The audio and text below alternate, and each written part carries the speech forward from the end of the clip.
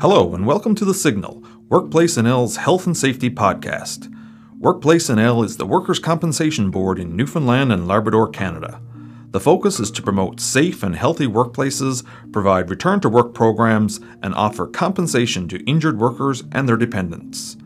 This series of podcasts will provide you with the latest information on how workplaces can protect the health and safety of workers. Please enjoy the show.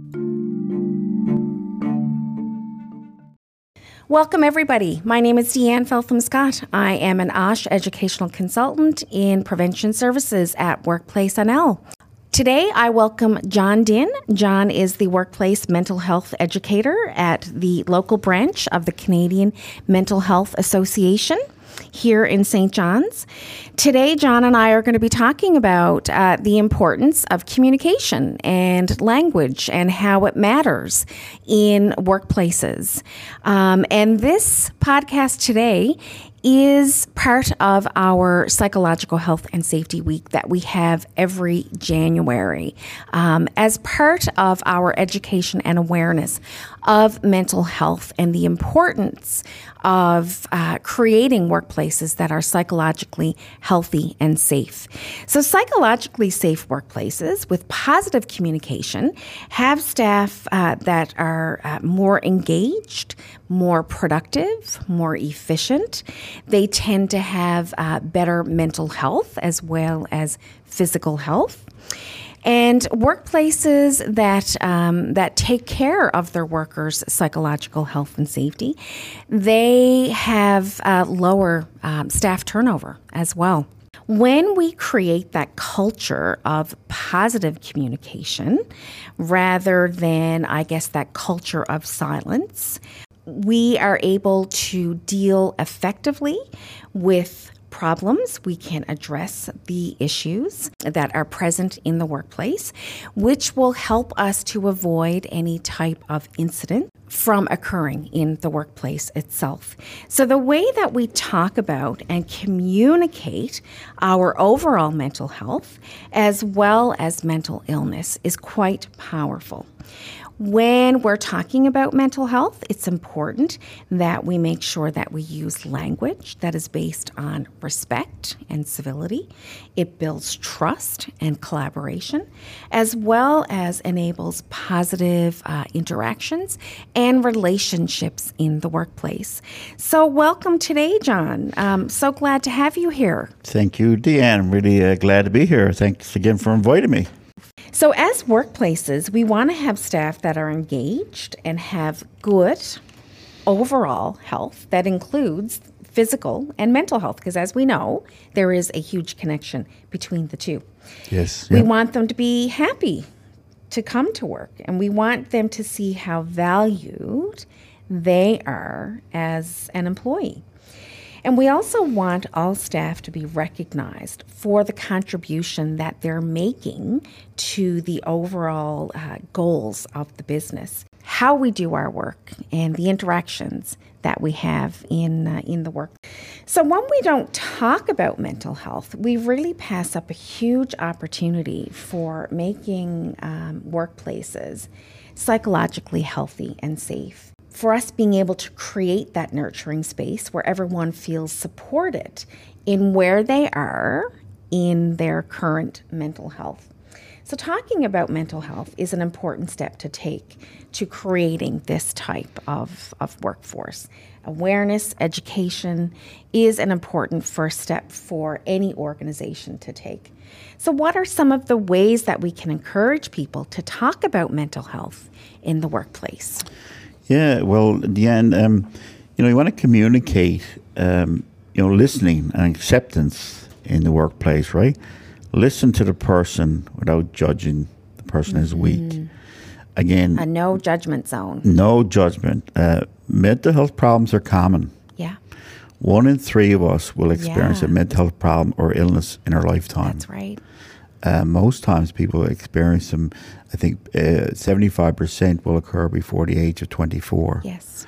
The World Health Organization has identified depression as the number one leading cause of missed time or absenteeism in the workplace. And, we spend about 60% of our waking hours in our workplace. So we're more likely to see or experience mental health issues in our workplaces. Yeah. Or see them in our staff or experience it ourselves. So we need to educate ourselves that mental health problems are not due to a weakness or laziness or a character flaw or a personality defect. We shouldn't be critical of people for having mental health symptoms or become frustrated with them. Mental health issues and problems are a real medical condition. Sometimes they're brought on by a lot of biochemical, That's right. physiological issues, Yeah. right? Yeah. So we should treat them as any other physical condition, right? So some things you can do in the workplace to encourage people to talk, put up posters or, advertise your services within your workplaces that you, like any other physical occupation, health and safety initiatives.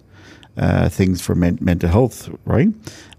Celebrate mental health events like Bella's Talk Day or Mental Health Week or Mental Illness Awareness Week, If you have completed a mental health first aid course or maybe assist applied suicide intervention skills training, display in your workplace your mental health certificate to show that you are trained in mental health first aid, or display your assist sticker in the workplace. Yeah.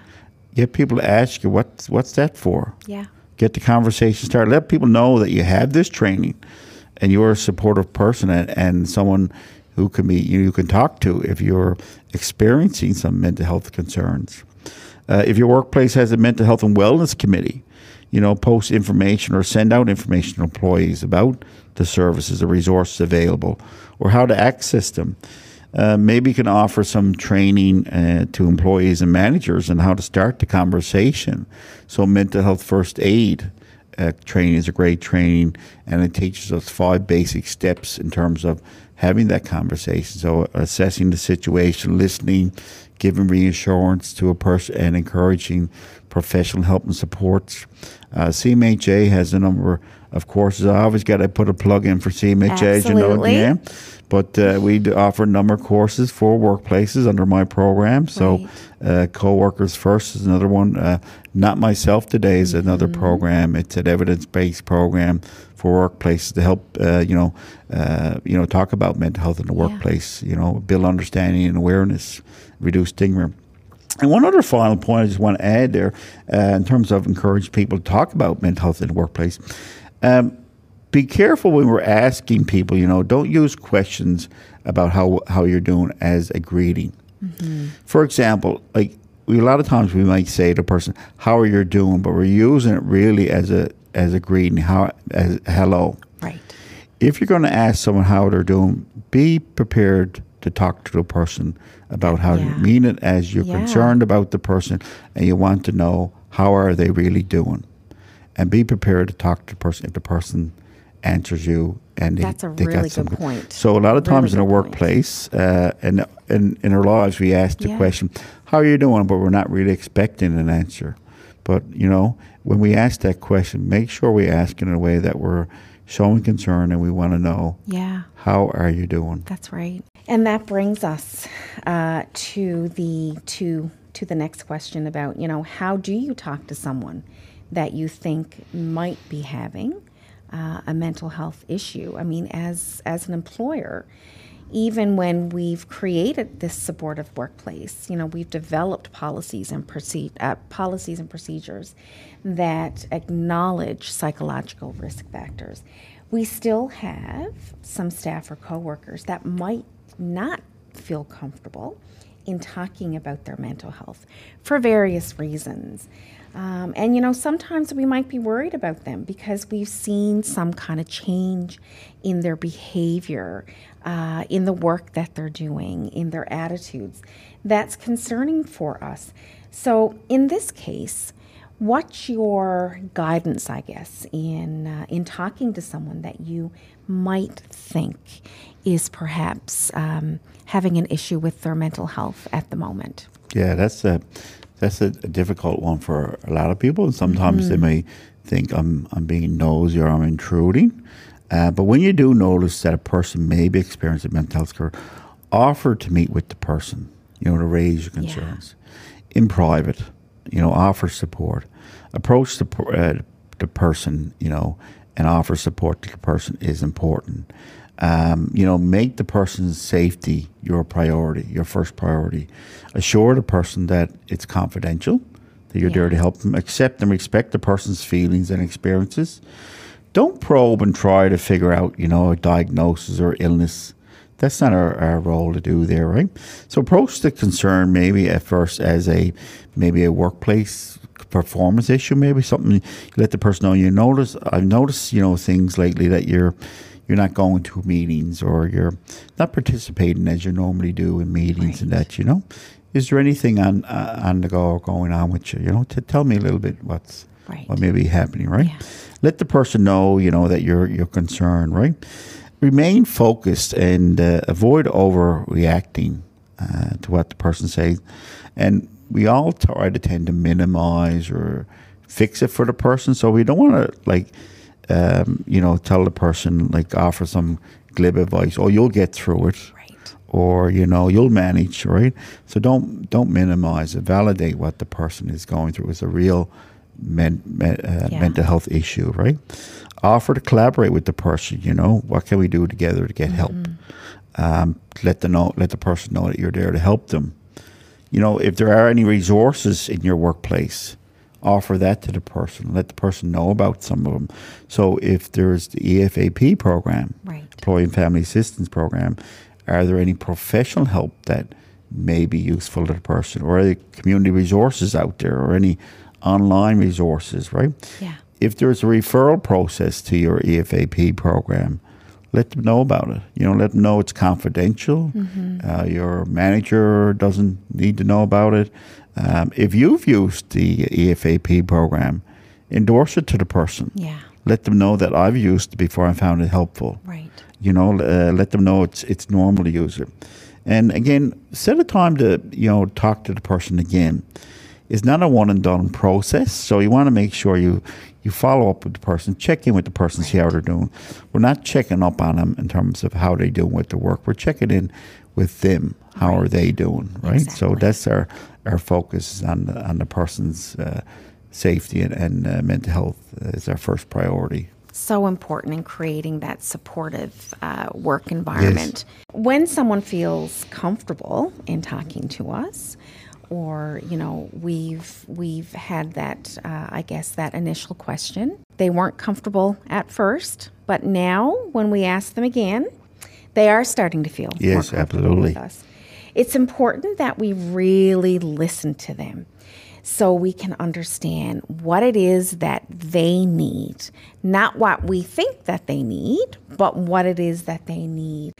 Many communication experts call this active listening. And I know, if you Google active listening, you'll get 1 million hits of what it is.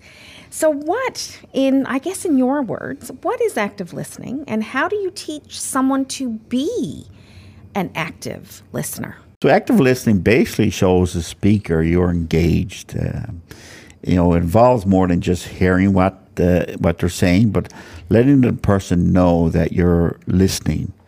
And you can show that you're listening by, our body language, our demeanor, the responses that we make to the person to let them know that they're being heard. So you wanted to show that show the person that you're fully focused by paying attention. And the goal of active listening is to acquire some accurate information from the person to understand them and their situation. So you not only hear what the person is saying, but you understand their message and what they're trying to communicate, what they're going through. Yeah. And there's a lot of ways we can, things we can do to improve our active listening skills. Some basic ones, that we're probably aware of, but sometimes we don't always practice them. So face the person, maintain eye contact. Ensure that you and the person are at the same level. Like if the person is standing or sitting, you want to make sure that you stand or sit with them at the same level. Put aside any distractions. If you've got any papers on your desk or you're doing any files or close your computer. If someone comes in, just close your laptop and Give the person your undivided attention. Right. Put do not disturb on Put your do not phone. disturb on, right? Or turn off your phone. Let me turn off my phone for a second. Exactly. Or let me close the door for a second. Yes. Relax while you're making eye contact with them so that they can see that you are interested in what you have to say. So filter out any distractions and focus on what they are saying. Instead of maybe their speech or their mannerisms or that, focus on really on what they're saying. And also pay attention to body language and the nonverbal cues that the person may indicate to us. So nonverbal communication makes up almost about half, of our what someone says, right? So nonverbal communication, as we know, is eye contact.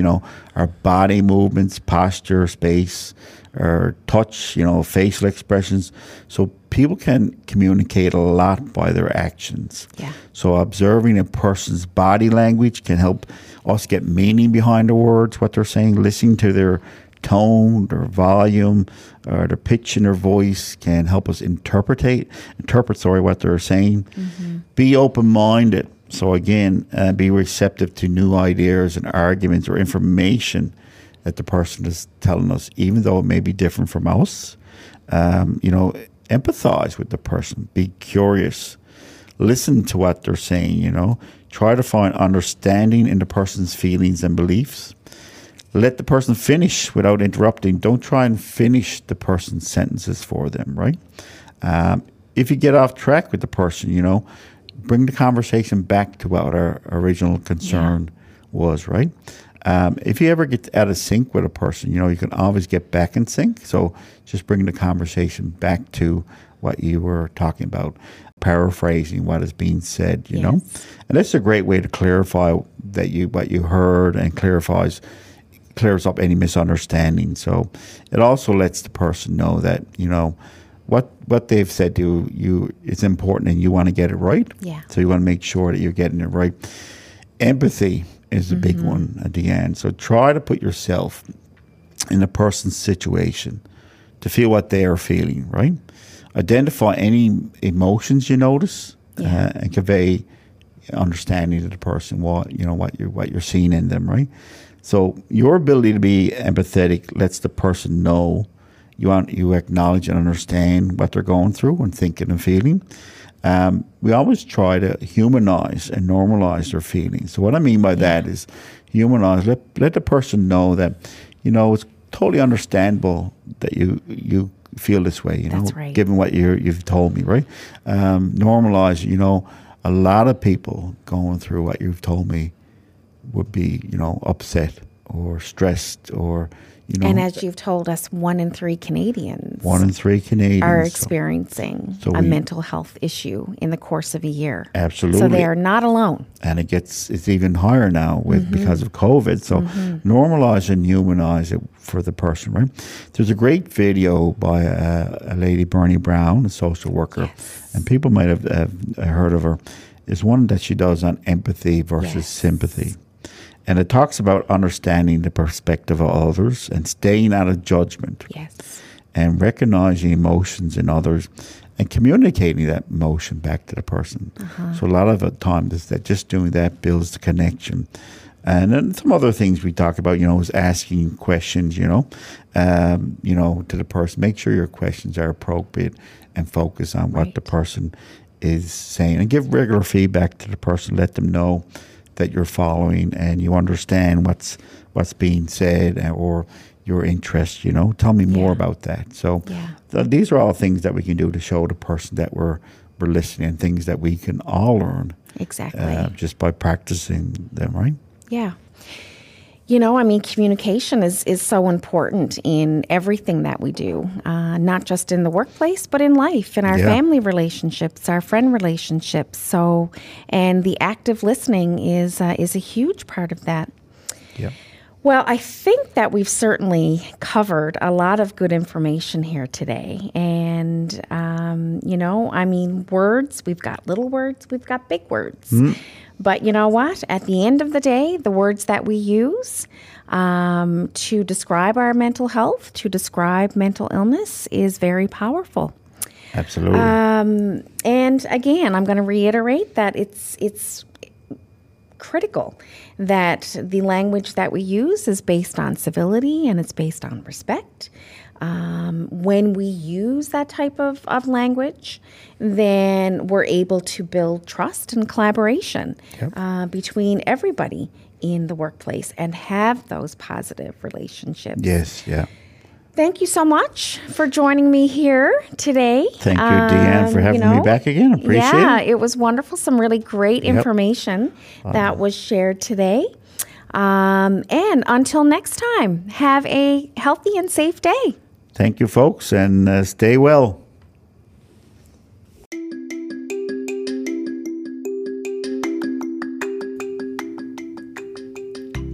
Thank you for joining us today.